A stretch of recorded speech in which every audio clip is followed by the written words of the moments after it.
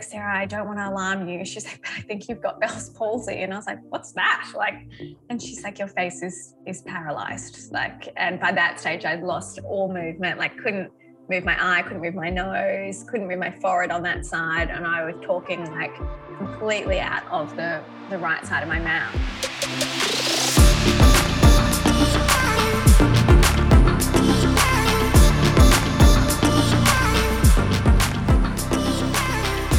Hi guys, and welcome back to the Rach Active podcast. We're bringing you insightful conversations to help you live an active and inspired life. So make sure you hit subscribe so that you get the latest episodes as soon as they are released. I'm your host, Rachel J, and I'm so excited to welcome my guest to the show today. She's the Pilates trainer over at the Sweat app. She's also the founder of Union Pilates, and she's a balanced body master instructor. Welcome to the show, Sara Colquhoun. Hello, how are you, Rach? I'm so good. I am so freaking excited to chat to you because obviously we're both Pilates nerds, so this is going to be a really fun chat. I know, usually I'm always the only Pilates nerd in the room. There's not many of us, I feel like. There's not many around. So we were just saying before we hit record on this that it's just going to be fun to get stuck into some really nitty-gritty stuff around Pilates. But I just want to bring this up because we just spoke about this. I had to ask Sara how to pronounce her last name and the way that you spell it, because if you look at it on the title, guys, of the ep title, it actually is nothing like how you pronounce it. So Colquhoun, please tell me where this originates from. So my last name is Scottish, and apparently there is a castle in Scotland, the Colquhoun Castle. We have our own tartan check. Apparently I have a clan. Wow. So I have looked into the last few Christmases of actually getting the tartan made into clothing for all of my family, and then I always just run out of time, but I was like, I need to do this one year. Yeah, you do. It's so incredible and so unlike, because I was there going, okay, do I say Colquhoun? How do I settle it? It's so incredible that it's absolutely nothing like how it's spelled. Nothing at all. No, nothing at all. But I think it's really cool. So that's really awesome to hear. You've got a clan and a little tartan as well. So unique. So this is great. This is so good. So you actually have been in the Pilates game for a very, very long time. In fact, I feel like you are one of our generation, possibly somebody who has been in the Pilates game for the longest time. I don't think I know anyone sort of around our age that has been doing it for as long as you. So can you take me back early Pilates career? You've obviously been teaching for a long time and practicing for a long time. So can you please tell me what was going on back then, back in the day, 17, 20 years ago when you started this whole thing? Yeah, it was so different to what Pilates is now. The whole landscape has drastically changed. When I got into Pilates, I could have never envisioned that, that my career would be where it is today and that I would have the opportunities that I do within Pilates. One of the most common things that I used to just get asked all the time whenever I was, I'd say I'm going to Pilates, and then you just get, what's that? Oh, you just do yoga. Oh, yeah, you just lie down. You do a few stretches, because people knew what yoga was about 20 years ago, but no one had heard of Pilates. My parents had no idea what I was doing. And yeah, as you said, I started practicing. It's been over 20 years now. I've been practicing for 21, coming up to 22 years now. Wow. Which makes me feel very old. You just started really young. I did. I started practicing when I was 14, and then I started my teacher training when I was 17. So particularly when I was training back then, there wasn't a lot of studios around. Group Reformer didn't exist. So what we know today as Group Reformer, there was no such thing as a Group Reformer studio. There was only traditional Pilates studios where we just taught either privates or groups of 3s or 4s.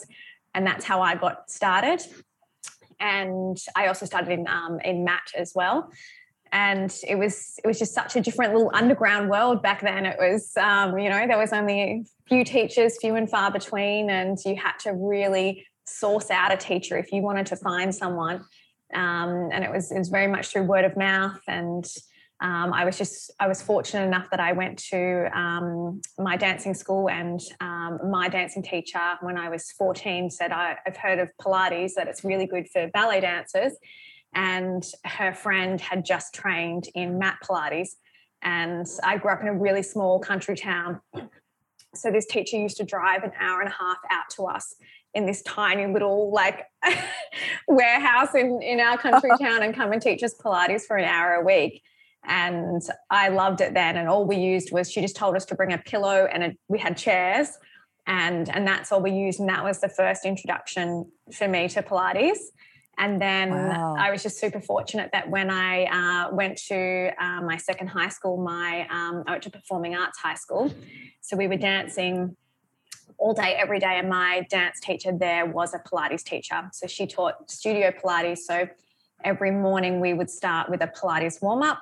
And then she was my go-to person then of, how do I take this further, really. Yeah, that's amazing. I can't believe that when you think about Pilates now and what's available to all of us, it's incredible to think back that that's what it was when you started. I mean, it's kind of such a long way, hasn't it? Such a long way. And, and even, there was no such thing as activewear, when I started. It was like, I wore my dance pants to teach in. I would wear like my jazz dance pants and, like a cotton shirt or something. And to work out in, I wore my ballet tights and a leotard. Like that's, because you couldn't wear your jazz pants to do a Pilates work in because they were big flares. Yeah. So you really didn't have another option. And all the clients I used to teach just like were in the daggiest tracksuit pants and T-shirts. It was just like literally your old rag clothes. Like that's all you would wear. And now you look at it and it's just, it's completely different. Completely different. We're so trendy now, I feel like, in the Pilates studios. There's all different types of leisure, activewear, everything that we can wear when we're doing Pilates. Oh, that's right. My clients would be mortified if I rocked up in, what I used to wear. So fun. So this is really interesting about you back in the day. When you were very young, and I think you were around 19, if I'm correct. I might be wrong. But you were diagnosed with Bell's palsy, which... Tell me about what was going on with this, because it's quite incredible to hear actually, or what happened. So tell me what was going on and what impact did that have on your body? What kind of was going on at that time? Yes. So, you're exactly right. I was 19. So if anyone doesn't know what Bell's palsy is, I had my whole left side of my face was paralyzed. So it was definitely an interesting time in my life. And I was pretty young, and they basically think it just came on from stress and overload. So I was dancing full time and I was also teaching Pilates basically full time as well. So I had just moved to Melbourne. So I think I'd been in Melbourne for about a year from New South Wales originally. And so I would dance sort of 6 to 8 hours a day and then head straight off to the studio. And then I would teach from 5 till 8 every night, or sometimes 5 till 9, 4 nights a week, and then on the weekends as well. So I was definitely pushing my body, I think physically, mentally, emotionally, like to the absolute limit, and it did not cope. And over the period of 24 hours, it was a funny process. Like, when you get Bell's palsy, and I've spoken to other people that have had it, and all quite similar stories, and probably not as many of them laughed it off like I did. Most people were going into like absolute panic, and I was just like, oh, this is quite funny, because I had no idea what it was. And I woke up in the morning and I started to brush my teeth, and when I went to put the water into my mouth to rinse my mouth, the water just fell out of my mouth. Like I couldn't hold it in my mouth. Wow. And I was like, oh gosh, I must be tired.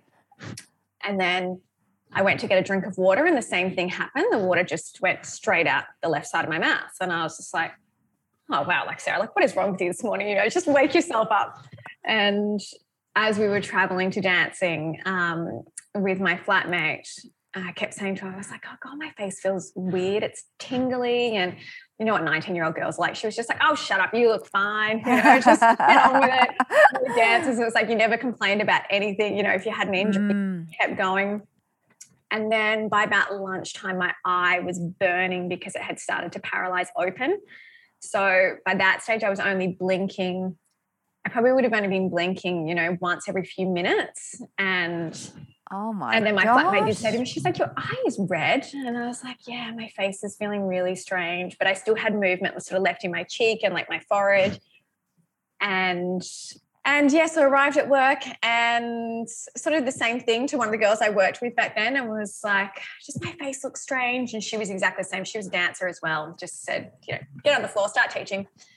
And it wasn't until my last client that came in at 7:00, and her face when she saw me was just like, that just said everything. And I hadn't looked in the mirror, but we had mirrors the whole way around the studio, and I could have easily looked in the mirror, but I just had been too busy teaching.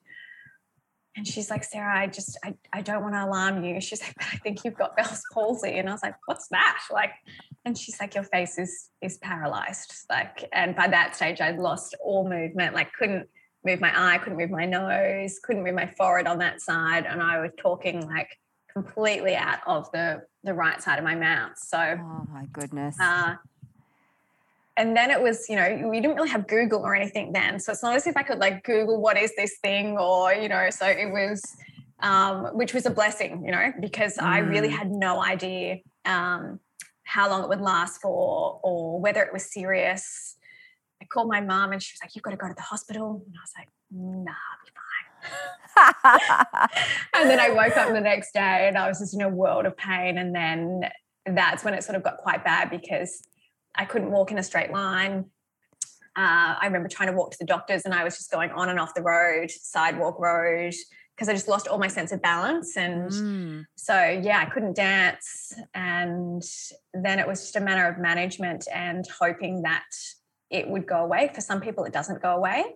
And I didn't know that at the time, which was good that I didn't know that, because I think that would have made me stress more. So, but yeah, the amazing thing was, coming back to Pilates again, that I was able to lie down and keep my head still, because that's what sort of, that would throw my balance off. That would cause really bad headaches. And, I could still do lots of exercises lying down, just gentle stuff, but enough to be able to move my body and make me feel, again, just in tune with my body. And, just how you feel when you just wake up your muscles, you get that little bit of release and mobilization. And, that was really my savior. And it obviously kept my body in enough condition then to be able to go back to dancing full time. I only ended up taking probably about a month off dancing. And once my eye came back, that was the biggest thing I needed to come back to be able to sort of function. I had to wear a patch over my eye because it was paralyzed open. So sleeping was very interesting.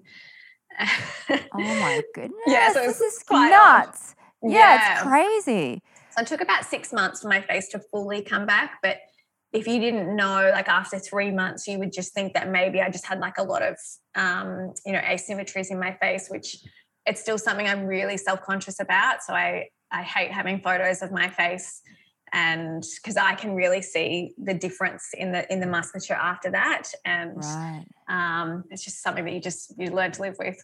Oh my goodness. What an incredible journey though, and so amazing that you were able to recover from it. Do you know what helped you recover? Because is it something that just kind of goes away, or is it what you were doing for your body at the time?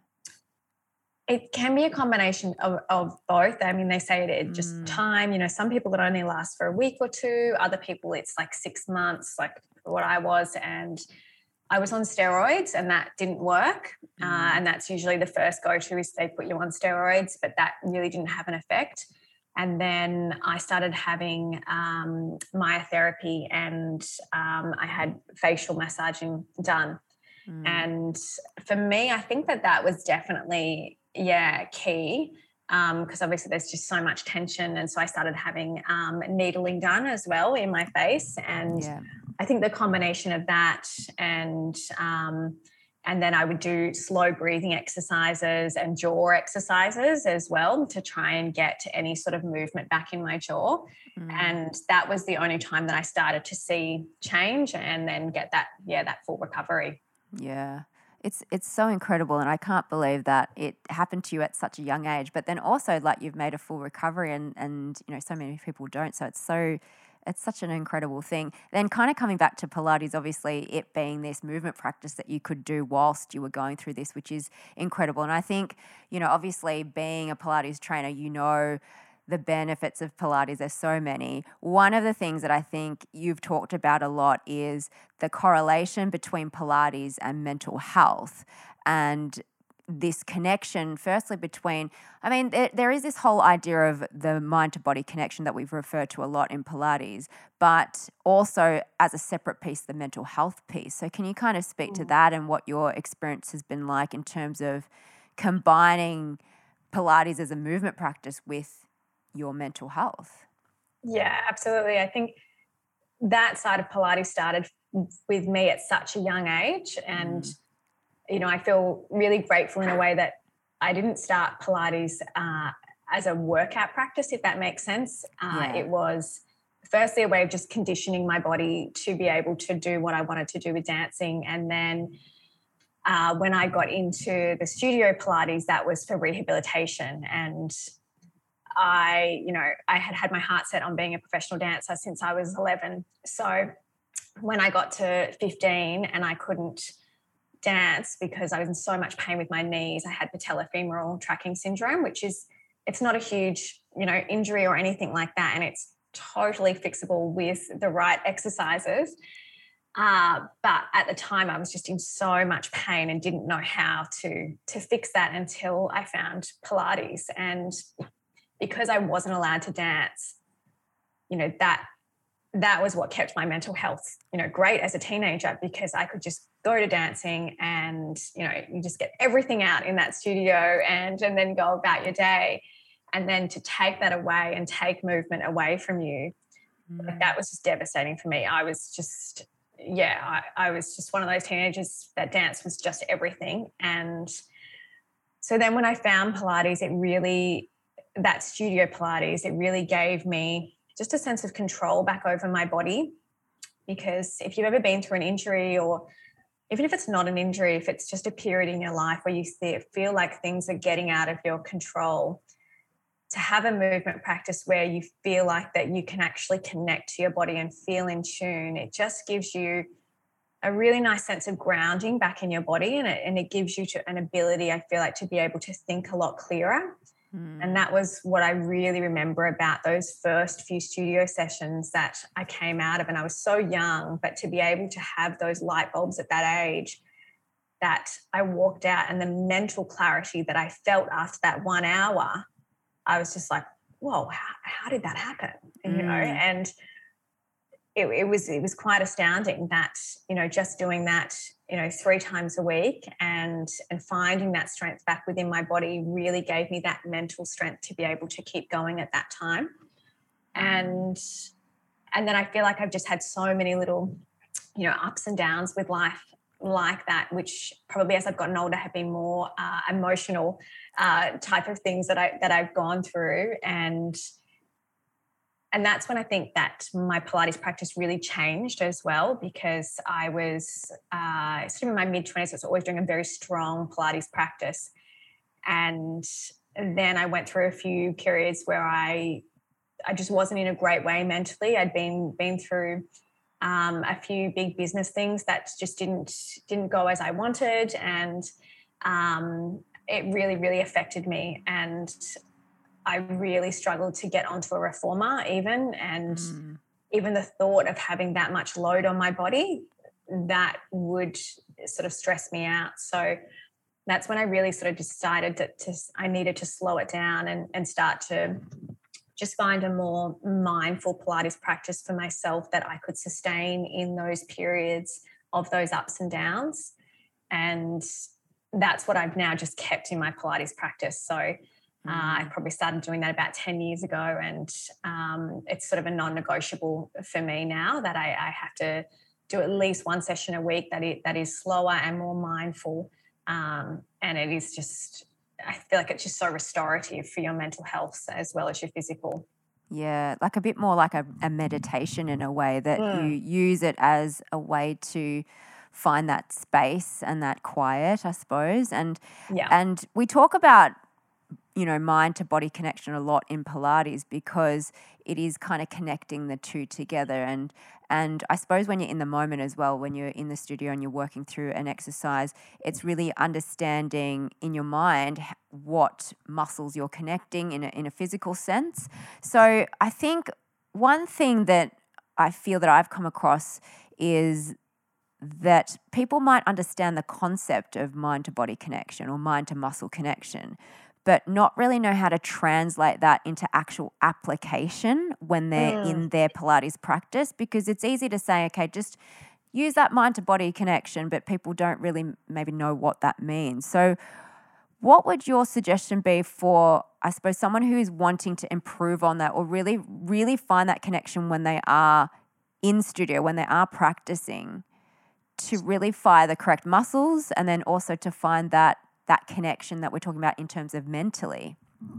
Yeah, it's a great thing for people to be able to work on during class. But like you said, it can be really hard, particularly if you're in a group class or like there's 20 reformers. There's a lot of noise of the reformers going on, and there's a lot happening. So to be able to actually find your own mind-body connection can be very challenging. So probably one of the biggest thing that I work with my clients, and even if I'm teaching in the reformer room as well, is that link of the breath.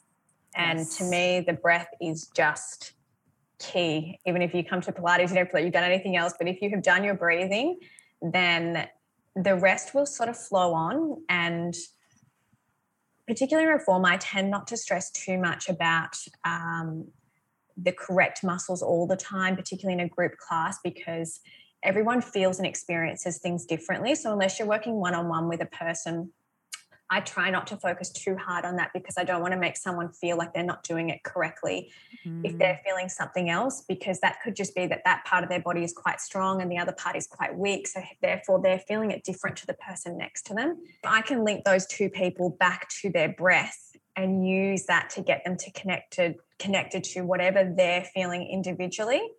Then to me, that's the best way to really find that deeper mind-body connection. And I like to really focus on where the breath is going in the body and where you're feeling it come from. So I'll often talk about that breath in really going down through the back of the nose, right down and seeping into the bottom of the lungs and the ribs, so that you feel like you sort of get that full flush of air. And then as you breathe out, really getting rid of any of the toxins or the negative energy in the body, and sort of feeling that breath out start right down from your pelvis. And I find having those little links between the mind and body, it's that breath that then starts to circulate that through. And that's when you start to see change, because people can repeat the same exercise over and over again, but because they're really feeling it in their body, they're not getting bored. And I know that's a totally sort of different topic, but I think that's a common thing, particularly in group classes, is that particularly a lot of new teachers, they tend just to go on that side of teaching choreography, because I think they're afraid of the people they're teaching getting bored. Whereas I'm the total opposite. Like anyone will tell you, if you come to my classes, it's like I do a lot of repetition, but there's a lot of depth to that repetition. And I feel like that's when you can really go deeper into the work as well. If you constantly keep learning new movements, it is great for your brain and great for your mind, body, and your coordination and all those type of things. But it's also really useful to go with repetition, so that you can actually be really honest with yourself and start to tune in and experience the exercise each time you do it, rather than just floating through it. Yeah, I really love that, actually. And that's the thing too, I think, as people who participate in a class, to not feel like they have to rush through an exercise, but to take it. I like to do that too, is to slow things down. And like you said, if you can work into those subtle details, I think that's where it kind of is. Like even you talking about those cues of where you are inhaling your breath, where are your lungs expanding to, where's the breath coming from when you come out. I really, really love that, because it does, like you said, it will take your practice to another level, really. It does. And then once, I mean, it's not as if you get to that level and then you're done, you get to that level and it's like, you still got to practice that. And then once you can practice at that level, then it gives you the ability to be able to go, okay, well, if I can do it at this pace, then, well, let's pick up the dynamic and see, can I challenge it to that pace? Or, can I take the reps? I could do 10 really well before, but can I do 12 now if I use the breath and the right technique?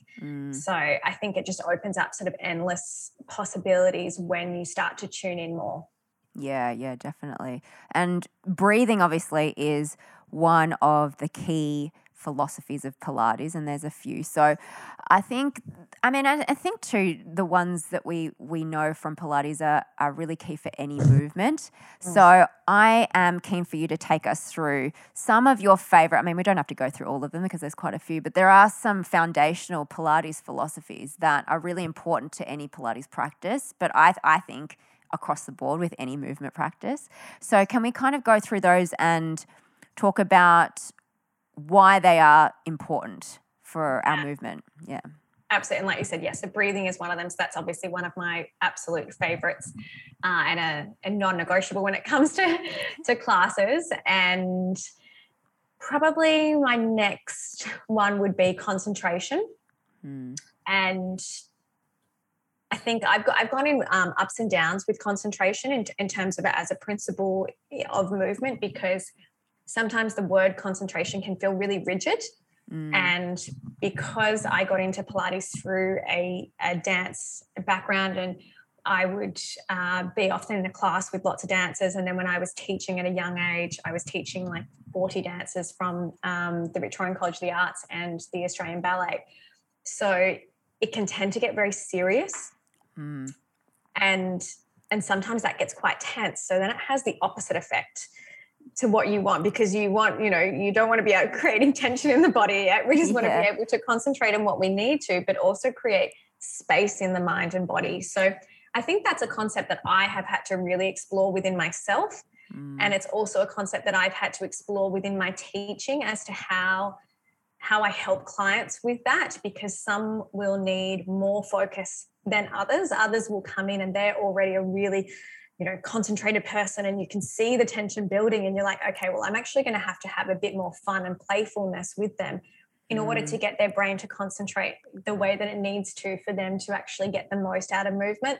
And then you've got others who are, reaching for their phone every 2 seconds and, oh, go to the toilet, got to do this, got to do that. And you're like, oh my God, we're not even getting through 5 minutes of you being able to concentrate. So then it's, as a teacher, I go, okay, well, what have I got in my tool bag to be able to help that client? And I think it's a really interesting one that if we look at it as a word, that it doesn't have to mean the one thing for everybody, that it is a broad umbrella of what concentration means, and it will be different for everybody in the class. It depends on where they're coming in at, what their energy level is, what their kind of stable, or their natural state is before they come into the studio, as to what that's going to mean for them. Yes. Yeah, I really like that. The others, probably control and flow of movement, are two amazing concepts to me. And again, they're two that I've really explored, and I think they have to go hand in hand. That, having too much control is not great. Having too much flow and just letting your body go as well, also not great. So really being able to explore your control with that flow and keep coming back and crossing over between the two. I love those concepts. Yeah, it's such a nice feeling also when you are, we're talking about reformer specifically, even it doesn't matter if it's reformer or not, but to feel that sense of control that you have over your body, and that, like you were saying earlier. The other thing that I really love, one of my favorite things about Pilates, is obviously working with the core and really getting quite specific about working with the core, because I know that obviously, there's ab workouts, core workouts, but with Pilates, you really get into the deep internal core muscles and finding the correct activation and connection. And what amazes me, I find in studio, is that even though if people have been doing Pilates for a long time, often they actually do not know how to connect their deep internal core muscles. So I'm really curious to know your take on this, your experience with this, and why you feel like it's so important as well. Yeah, like you said, so many people don't understand what their core muscles are, and and they often just come in, and the first thing most people say to you when they come to a Pilates class is, oh, I need to strengthen my core. But they actually have no idea what that means whatsoever. Like they literally think they're just going to come and just do hundreds of sit-ups and that's what it's going to be. Yeah. So then often what I find is it's really layering your language with the client and with the people that you're teaching to help them understand. And that's often a slow process. So it's about trickling little things into their mind as they're going through and just getting them thinking, you know, that when they're moving opposite arm, opposite leg, and then you're like, this is a core exercise. And they're like, hold on a minute, like, wait a second. You can see the cogs start turning, and then they're like, after a few weeks, it's like, okay, you know, they start to see how that they're, you know, moving around that core, finding that stability, and then being able to move their arms and legs. So, yeah, I think for me, I tend to try and just go on a bit of a journey with everyone that I'm teaching. Some people will get there a lot faster than others. Other people really need to do less activation of their core. They're actually like overworkers. And I think that is probably one of the most common mistakes about core activation, is that people think that they have to be working so hard through their core. And it's the total opposite. You know, it's such a subtle thing when you actually get that transverse connection. Like pelvic floor is so subtle, multifidus, all those deep muscles, they're so subtle in the way that they connect that we can barely feel them. It's a sense, like a little hug for your spine. It's like I talk about it like as a bit of an internal zipper and an internal belt coming on, and they're just really lightly sort of cinching around and really lightly zipping up, and helping clients to understand that. I find that's probably the hardest part, is because they think they have to work so hard. Yes. And I think too with connection and activation, it's literally like you could be lying down in neutral spine and pelvis and activating your core, so you're actually not moving externally in terms of doing any curls or anything, lifting and having that activation and releasing, and that is working your core. And you could just be, someone could be watching you going, well, you're actually just lying there. But that's right, you're actually activating your core, and that's where the work is. I mean, that's where that really deep work is. So that's a part that I really love about it, because it's helping people. And like you said, it is difficult because I suppose people need to feel what that feels like in their body. Yeah. You need to understand what it feels like to activate your core and what it feels like when you're not activating your core. That's right. And to help people do that. But I'm like you. I like really passionate about helping people do that.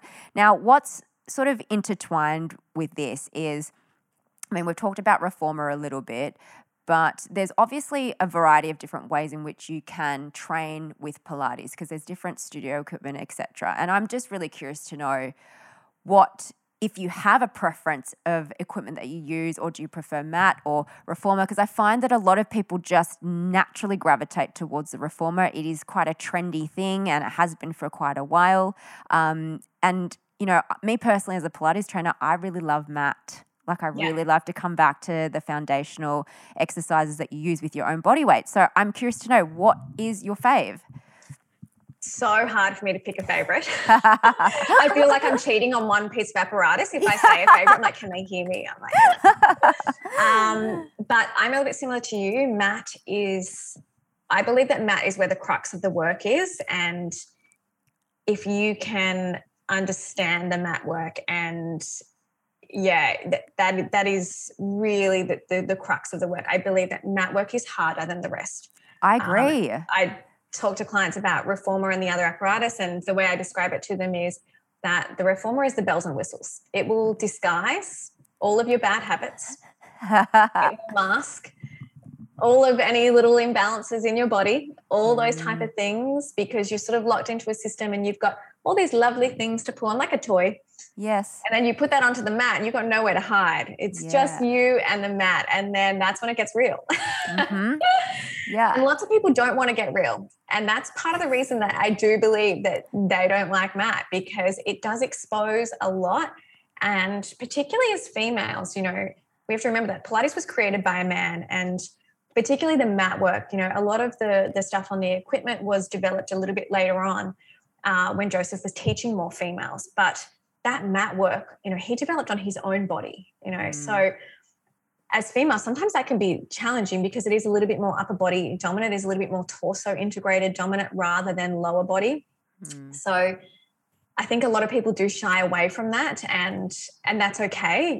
The reformer will teach you lots of amazing things, and when you're ready for it, the mat will always be there for you. And I think that's sort of how I look at all of the equipment, is that each apparatus teaches you something about the other apparatus.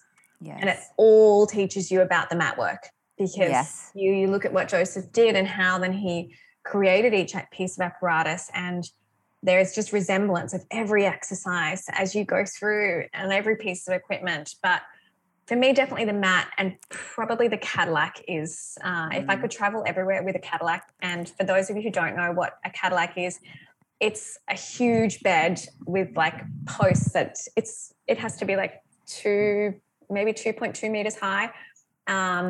It's ginormous. You cannot transport this thing anywhere.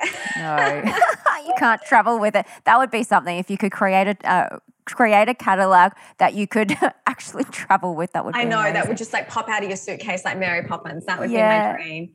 I think I just love the Cadillac because it takes your body into different ranges of movement that you can't get to on the reformer.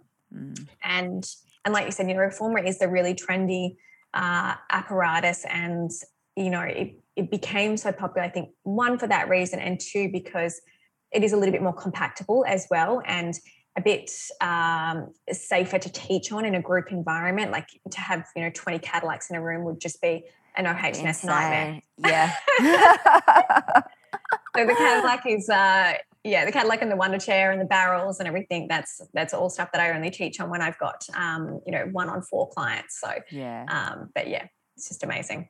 Yeah, well, I really like that. I mean, obviously, yes, the Cadillac is amazing, but I often say to people that mat work is so much harder, and I think, like you said, taking away any apparatus or equipment, it really does like reveal where you're at with your body, because you have nothing else to help you with, the reformer has resistance there that can help you with certain exercises. That's right, you can do, even the lower body stuff you can do all on the mat or with your own body weight, and that's really going to show you where you're at in terms of your strength and conditioning. So I really like that too.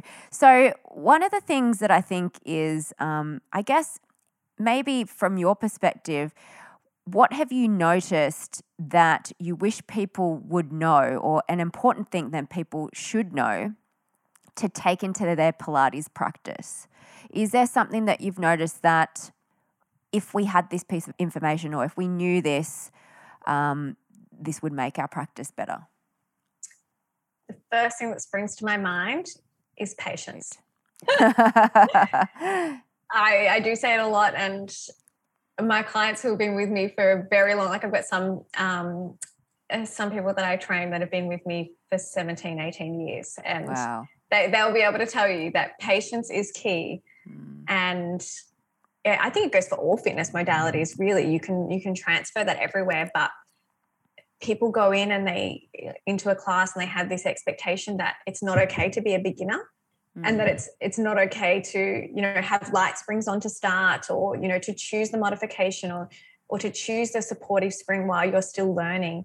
And I think, as a fitness industry, we really need to support that and show that is so normal. And to be a beginner I think it's the best thing ever, because you can really, if you take the time and do it well, then you can just set up such a strong foundation, and you will have so much longevity in your fitness journey, in your Pilates journey, whatever that might be. And for me, the longevity in your fitness is key. It's like, this is why we should be doing it. We should be doing it for the joint health. We should be doing it for our mental health, for our physical health, all of those things. And that requires longevity. When people come in and they're like, oh, I just want to start with the advanced class. I've never done Pilates. And it's oh no. Why? Like, you don't need, who are you trying to prove it to? And some people need to do that in order to show themselves that, oh, okay, it's okay to go back to the beginning, and that's where I need to be. But I think, just being patient with your journey, and like, what's the rush?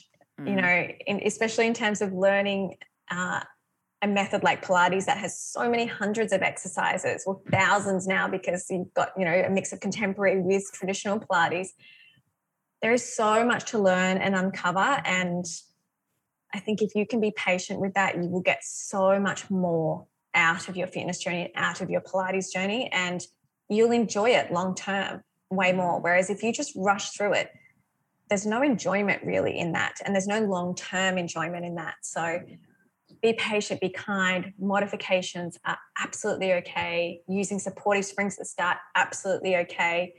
Learning anything new is hard, so you need all the support you can get at the start. Yeah, absolutely. I really love that too, because I think as well, especially when you're coming to a new movement practice, but even if you're well practiced in Pilates, you may be feeling this pressure that you do need to go to the advanced, or put if you're doing like a core exercise, lighter spring loads, or if you need to work the heavier spring loads. But I really like that. It's almost like you need to give yourself permission.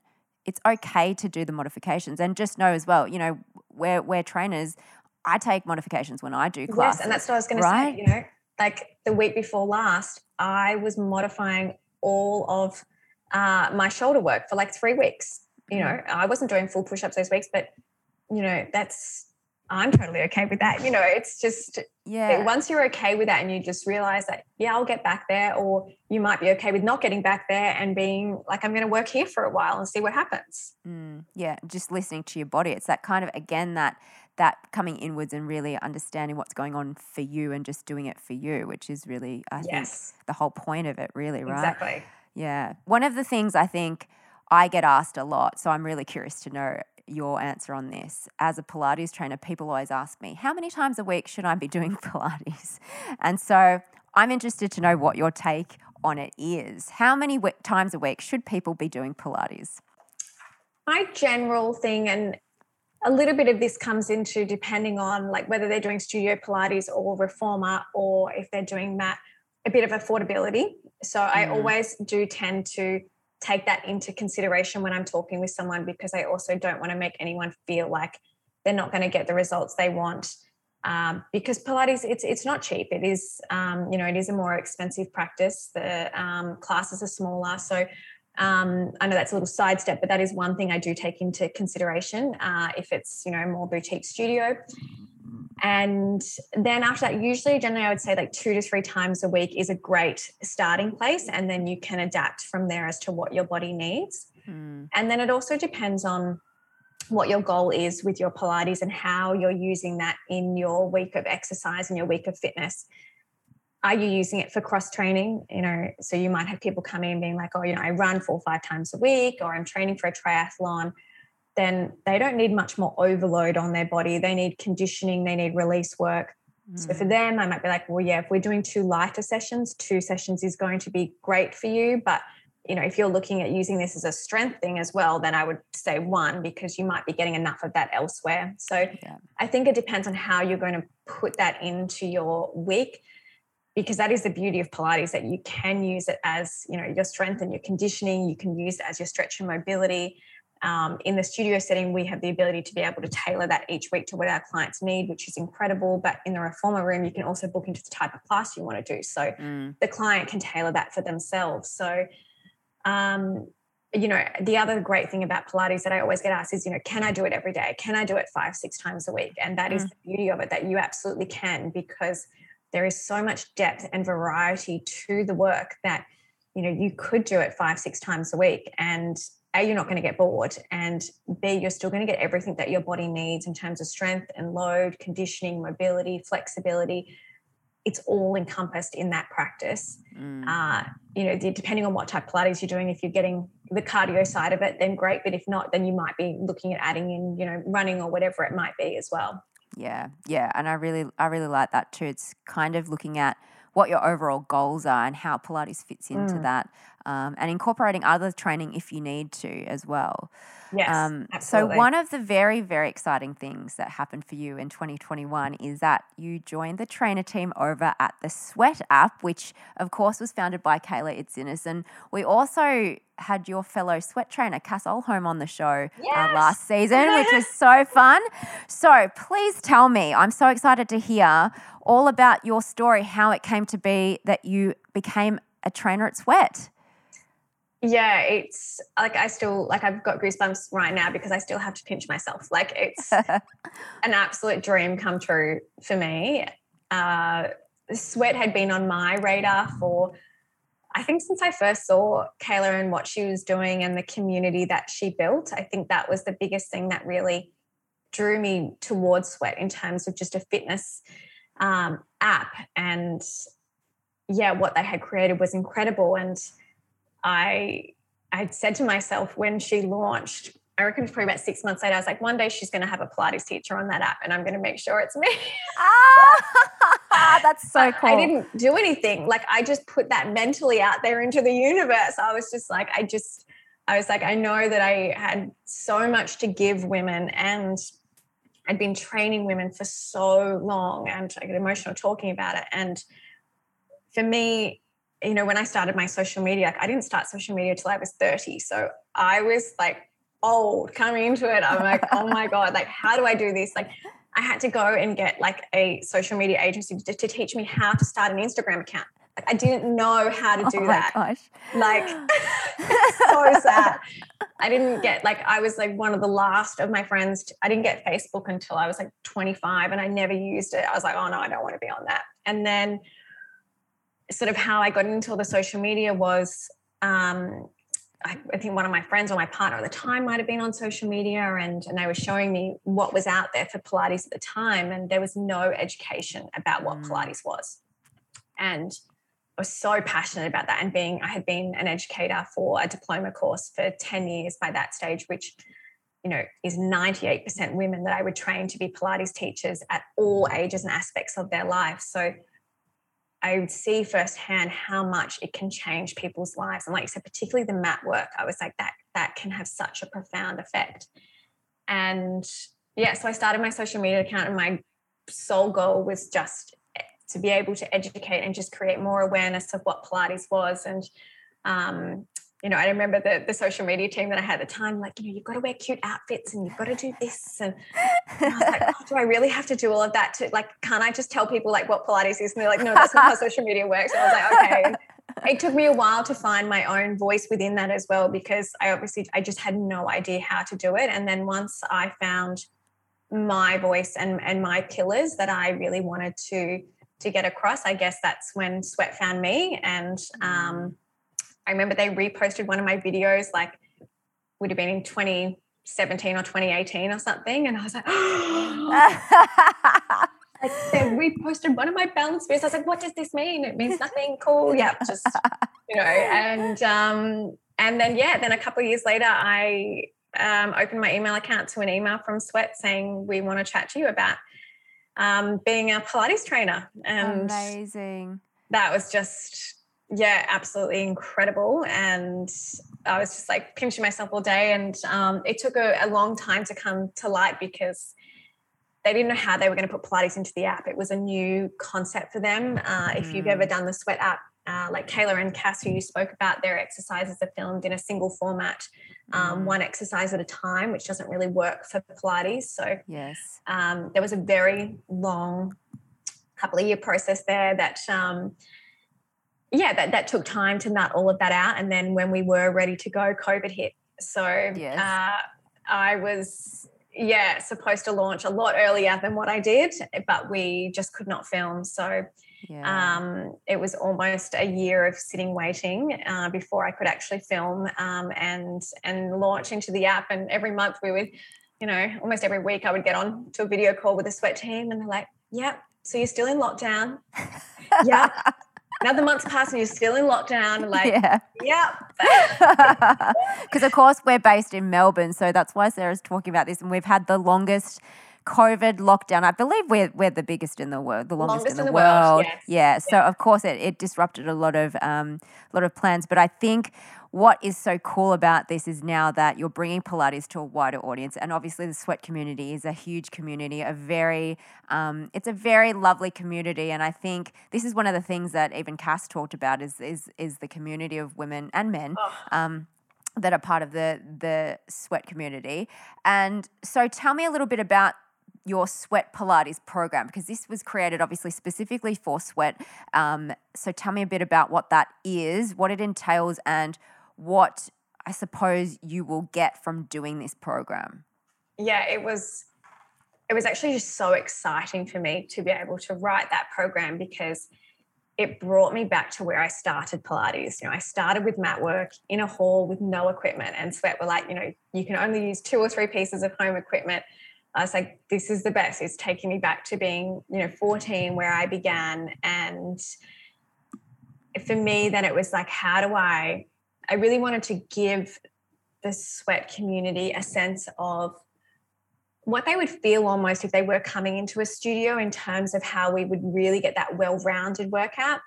And if you know a bit about Pilates, there is a traditional set of mat work Pilates exercises, but there's not very many.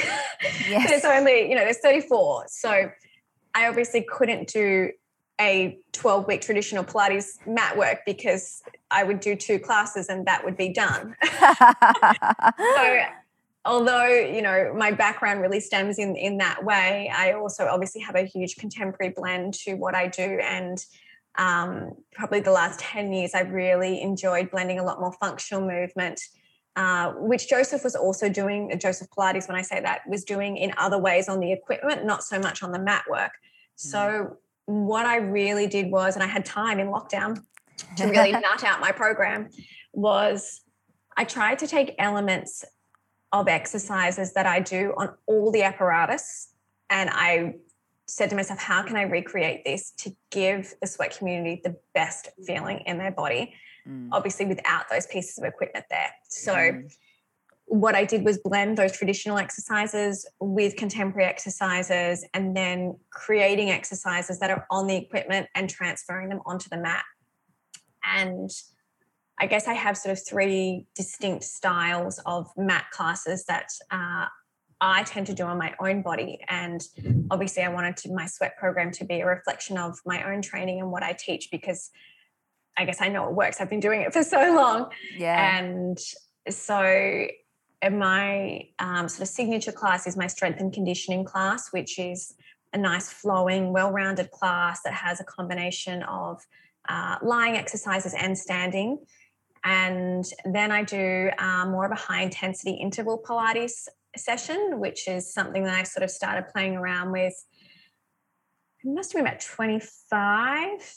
I did that more on the equipment, though, because we use what's called jump boards on the reformer, which you would know. Yes. But for those of you who don't know, it's an ability to be able to jump lying down. And I think that's when people got a bit confused about my program, because they were like, why is she jumping in Pilates? And the jump boards are a traditional piece of Pilates equipment, and they're a huge part of my training. And I've been using them for 20 years, and I use them with all of my elite athletes. And I was like, I can't have a program and not have some aspects of that in it, because it is really key to then building, like we were talking about before. Once you're in tune with your mind body, then can you take these concepts now and put them into these really challenging exercises? So what I like to tell the sweat community when they do, they're like, oh, I was surprised when the little jumps came through, Sarah. I always say there's just a sprinkle. And, I have I'm trying to think how many weeks there are now. There's 16 weeks of programming in the Sweat app of my Pilates program. The first 4 weeks are a foundations program. And I love this because, when Sweat said to me that, you've got the all clear to do the 4-week foundation, that was just music to my ears, because I know there's so many women that are starting from a base of, nothing. They've had a break. They might have had children. They've had things go on in their life where they are not in a state where they're working out. And like we were saying before, they don't need to start at this really hard level and feel like they can't do things. They need to start at a level that's achievable. And that's what my foundations program is. And it gives you time so that you can understand the concepts and that you can start to build strength without overloading your body and without too much complexity. So that 4 weeks is really about simple movements that build strength and focuses on your breath, and it's all low impact. So there is no little sprinkle of jumps in that one. And then as you head through the next 12 weeks, it's all progressive programming, and every week there is 2 strength and conditioning workouts. There's 2 high intensity interval Pilates workouts, and they have that little sprinkle of jumps through them. But there's alternatives. So I talk through everything. And that's the beauty of the app. You know, you're not just sort of watching the exercises. You've got me there talking through everything, motivating you through as well. You know, like I'm like, I know when it's getting tough. Like, so you've got me there helping you. And then I have my mindful movement and my de-stress workouts as well in the on-demand section. So there's a really nice blend in there for the week. And I know that, you know, lots of the sweat community will just, they make their mindful movement, like they have to do that one every week. And then if they get, you know, 2 or 3 in, then that's great. And there's the option for the 5 workouts there a week, and there's an express workout in there too. But the program's for you. And that's what I say to everyone that joins. You know, it's, although I've created the program, I've created it for you. So you need to design it to fit your own lifestyle. And if that means that you go through and you just do 2 workouts a week all the way through, the best part is you just start from the beginning again and you do a different 2 workouts. And I really created the program in mind that I wanted women to get to the end, feel like they want to go back and start it again. Yeah. And that's what so many women do. And they message me and they're like, I'm on my 2nd time through. Now I've got a couple of girls like basically on their 3rd time through. And because like I was saying before, that repetition of movement builds so much confidence, and it's so empowering, but it also builds that mind-body connection. So it was just amazing being able to create that program with Sweat and bring it to life. It was just absolutely amazing. Yeah, it's so incredible. And even too, like you're just saying, even if people repeat it over again, one of the great things I find is that if you are doing the same workouts, is that you can see your progression because you are doing similar exercises. Right. You know what I mean? So you can tell whether, okay, when I started this, I couldn't plank or whatever it is, and now I can do this. And that's, I think, really empowering for people to feel that in their body, but also know that they've gone from one place and they've taken their bodies to this other place, which is so amazing. Yeah, that's right. Yeah, it just builds so much confidence. Yeah. So one of the things I think that people always really like to know about trainers is, what does your personal training look like during the week? So what kind of training do you do? How many times a week do you do it? All of that kind of jazz. So what does that look like for you? Yeah, so as you said before, you know, we've been in lockdown for so long. So I feel like the last 2 years it's been different. You know, it hasn't been my usual like consistent. Prior to lockdown, it was, you know, very not rigid, but just consistent in terms of, you know, I would make sure that every week I would do 1 reformer, 1 Cadillac workout, 2 mat workouts, a run, and then an optional, you know, whether it was a chair or mindful movement stretch session. And, you know, in terms of like the apparatus that I would use, I would make sure that, and then lockdown hit and I wasn't even allowed into my own studio. Yeah. You know, that was illegal. So, and I didn't have a reformer in that first lockdown. So when we had the really long lockdown, all I had was my mat. So I went back to a year of sole mat work, which was incredible. And especially it was the year leading up to me launching Sweat. So that was amazing. And it was also a really good opportunity for me to see, you know, how my body felt like in my joints and in my strength. Physically, did my body change? You know, all those types of things. I was like, this is going to be a great experiment. And if anything, like I feel like I had probably more muscle mass after the year of mat. Okay, so listen to this, girls, right? Muscle mass, lean muscle mass, you can build it doing mat using your own body weight. Yeah, it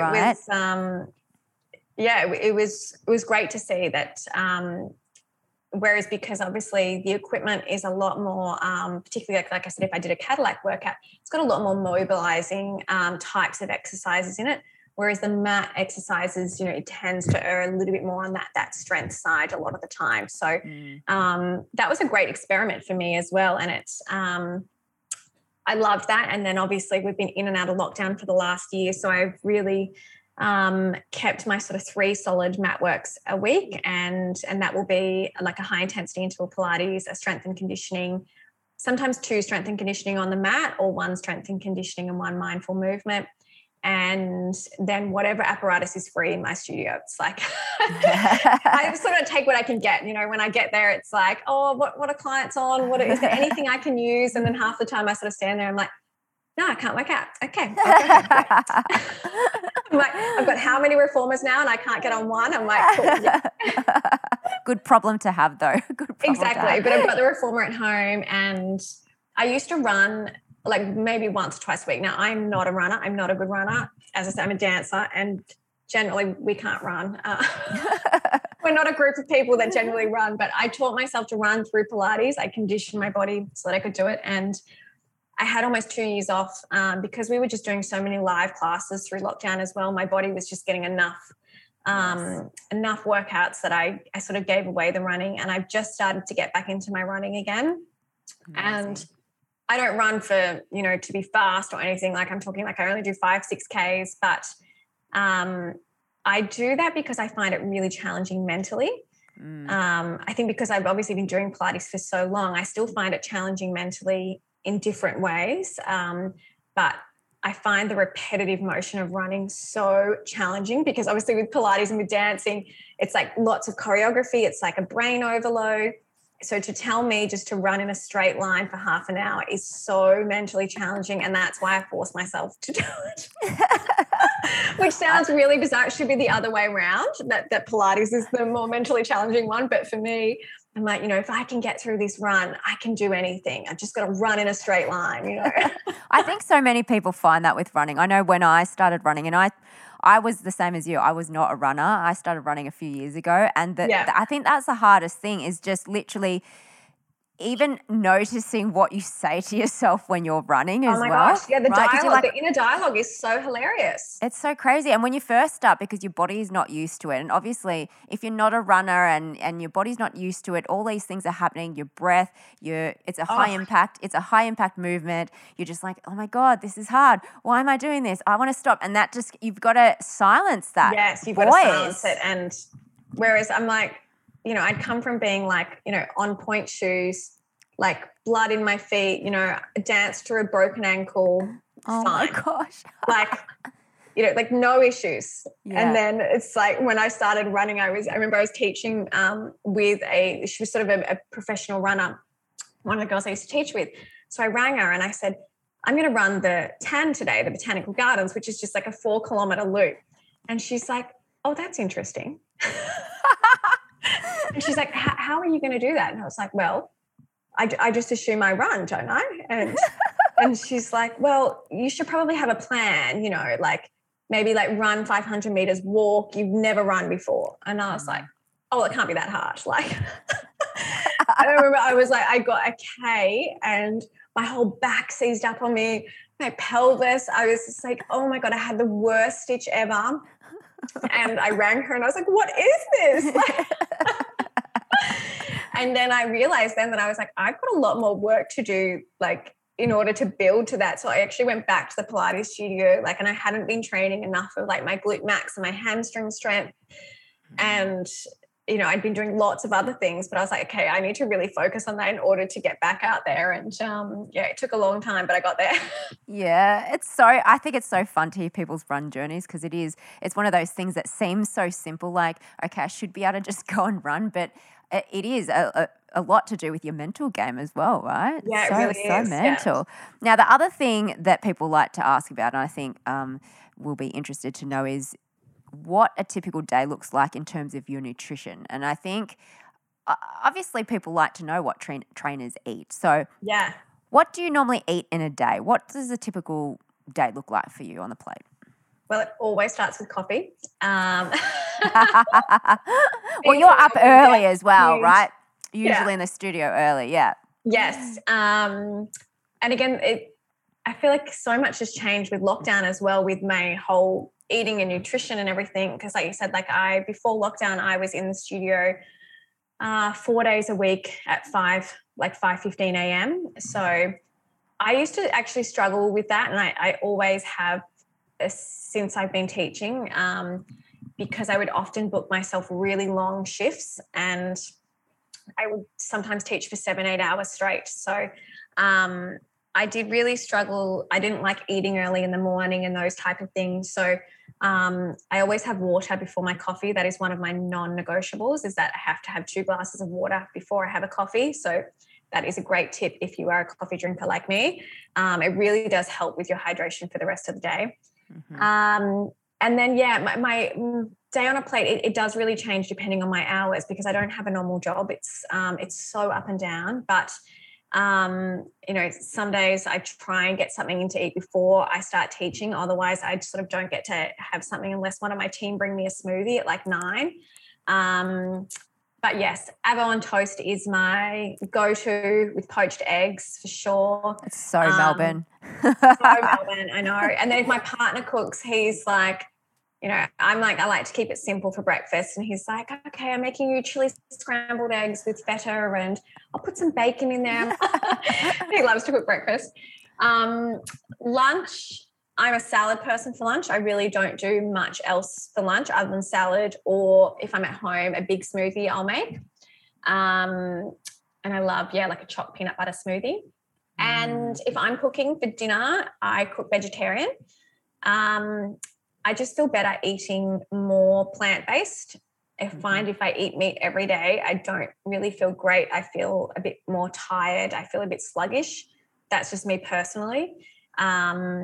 But my partner is a big meat eater, so we come to a bit of a balance. When I cook, it's vegetarian, and when he cooks, he'll cook with meat. So I do get quite creative with my cooking with my vegetarian meals, and I think lots of people think that you can't have flavor and that it's going to be boring, but it's definitely not. Yeah, you got to check out Sarah's Instagram, because she has a lot of her meals that she pops on there, and they look amazing, which is really, really cool. So what are your best healthy snack recommendations? What are your go-to snacks, healthy snacks? My go-to snacks. I'm actually not a big snacker. I know that's weird, but I think it's just because of teaching. I don't really get to I actually tend to have bigger meals. People often get surprised with how much I eat at a meal. Like, I will eat a lot. But if I do snack, I usually will make either like protein balls, and it's usually always something chocolatey. I do love chocolate. And I also have chocolate every day. Dark chocolate, but I will have chocolate every day. Amazing. I'm trying to get it down to just 2 squares, but I was having this conversation with someone from Sweat actually last week, and we're like, who are those people that just say, you just have 1 square of chocolate? I'm like, I don't know. No. I don't know how they do that. But I don't know those people. I don't know those people. I have been getting a little bit better at trying to do just a 2 square thing, but I'll keep working on that. But yes, probably protein balls. I actually do buy sometimes like a healthy protein bars in bulk, just if I need a quick snack, I've got them there, rather than not eating. Because sometimes with teaching, that's like, I'm like, I need to have things on the go, ready to go. So, making it myself isn't always an option. So I actually do have them at the studio. I've got them there in bulk, and I've got them at home as well, so that I can just quickly run and get one of those. But they're probably my main things. Oh, and just cucumber and hummus. Carrot and hummus. Yeah. Yum. Yeah, perfect. And they're great little snacks to have, healthy, and mostly, hummus is just chickpeas, so it's mostly raw anyway, so it's really great. Exactly. Yeah. So one of the things that I do like to talk to all my guests about is rejection and failure, because we all experience this during life, and it's one of those things that I think we learn a lot from them. So what has been your biggest failure or rejection, and what have you learned from it? Yeah, I think 2 probably spring to mind. And I don't see them as failures anymore, which I guess is a good thing. But as I said earlier, I wanted to be a professional dancer since I was 11. And once I started training full-time, I was training sort of full-time dance by the age of 15 through to 24. And I was always in this cross mix between contemporary and classical and going down the musical theatre path. And I didn't really fit. I was really good at both, but I wasn't a singer. So in order to pursue a musical theatre career, I needed to be able to sing. And like, you do not want to hear me sing. It's actually horrendous. And all my best friends are in musical theatre and they're all incredible singers. And so it was like, do I explore that and try and get better? Which I did try. Trust me, I tried, but it just didn't work out for me. And then I knew I wasn't going to be a ballet dancer. I wasn't the build. I hadn't gone through enough training. Although I was a ballet dancer, and actually in order to join a company, that wasn't for me either. So yeah, I guess I got to the age of, 24 and I was doing auditions, and being a dancer, you just deal with constant knockback. It's every day is almost rejection from a very young age in that sense.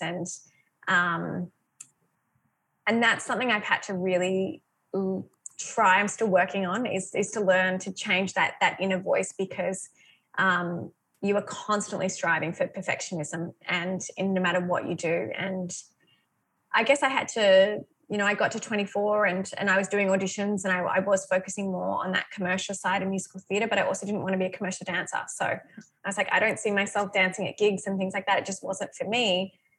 And I loved Pilates. I was teaching full time, and my boss at the time, she was previously a dancer as well in musical theatre, and she's like, it's time that you need to make the decision,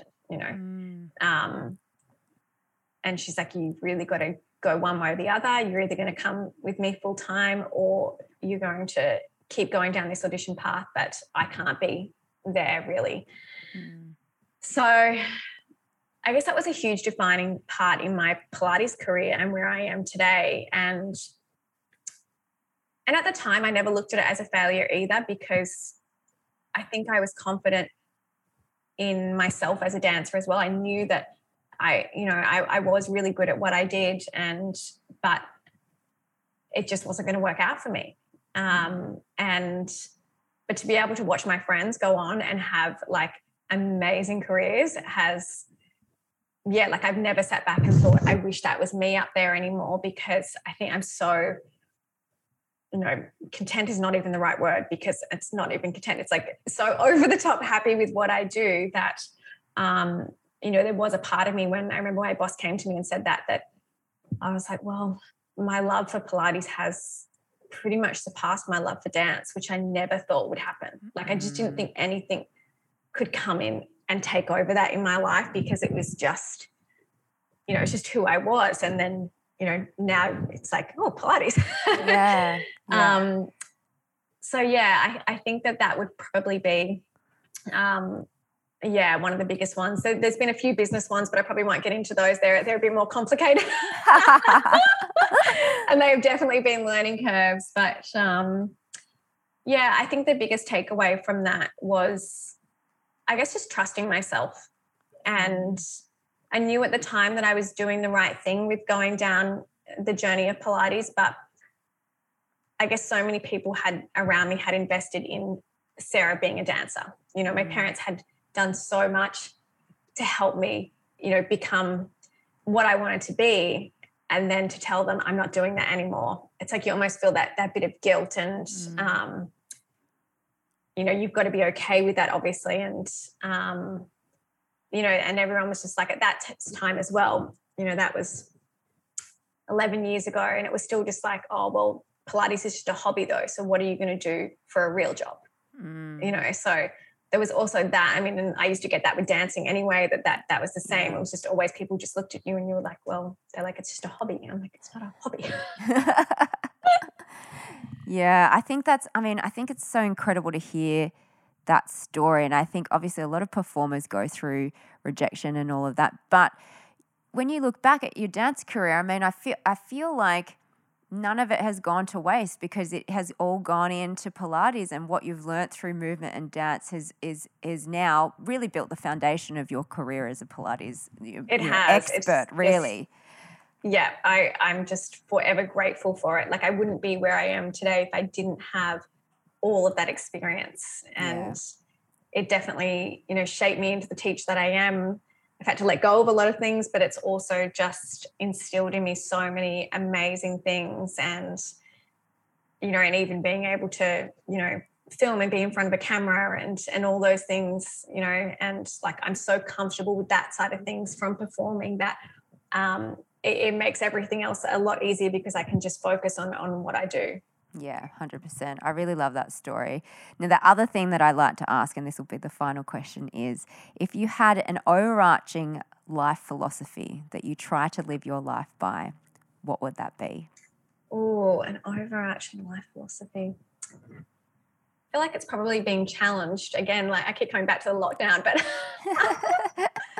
I think for me to try and find calmness in my everyday, and I do struggle with that sometimes with running a business, and I essentially like have 2 studios in one, really. So it feels like I'm running 2 studios. I run my sweat program and then we've got the teacher training. So and then to juggle life outside of that.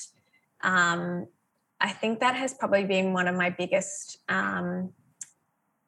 things that I try and work on every day is to find the calm and how to be, life is going to be busy, but it to not be stressful busy. Yeah. And I think I don't want to use the word balance for lack of a better word, but I guess just find the moments of calm and to be able to embrace the busy and enjoy it rather than it feeling overwhelming. Yeah, I really like that. And I think it's one thing that a lot of people need to do as well, is just to find that balance in your life so that you can live it in a really peaceful and calm state, which is really good. So I really love that. Yeah. Well, this has been such an incredible chat. Thank you so much for joining me on the show, Sarah. It's I've been looking forward to this because we've had this sort of teed up for a little while. So thank you so much. I think, everything that you've talked about will bring everybody listening so much information and inspiration. So thank you. Thank you so much, Rach, for having me on. It was such a pleasure. So where can people find you? Because you've got a lot of stuff going on. Where are the best places to find all your amazing stuff, your sweat program and all of those things? Probably my Instagram page is probably the easiest way to find everything, which is just my name, Sara Colquhoun. But spelling is a little bit challenging because I am Sarah without a H. So it's SaraColquhoun.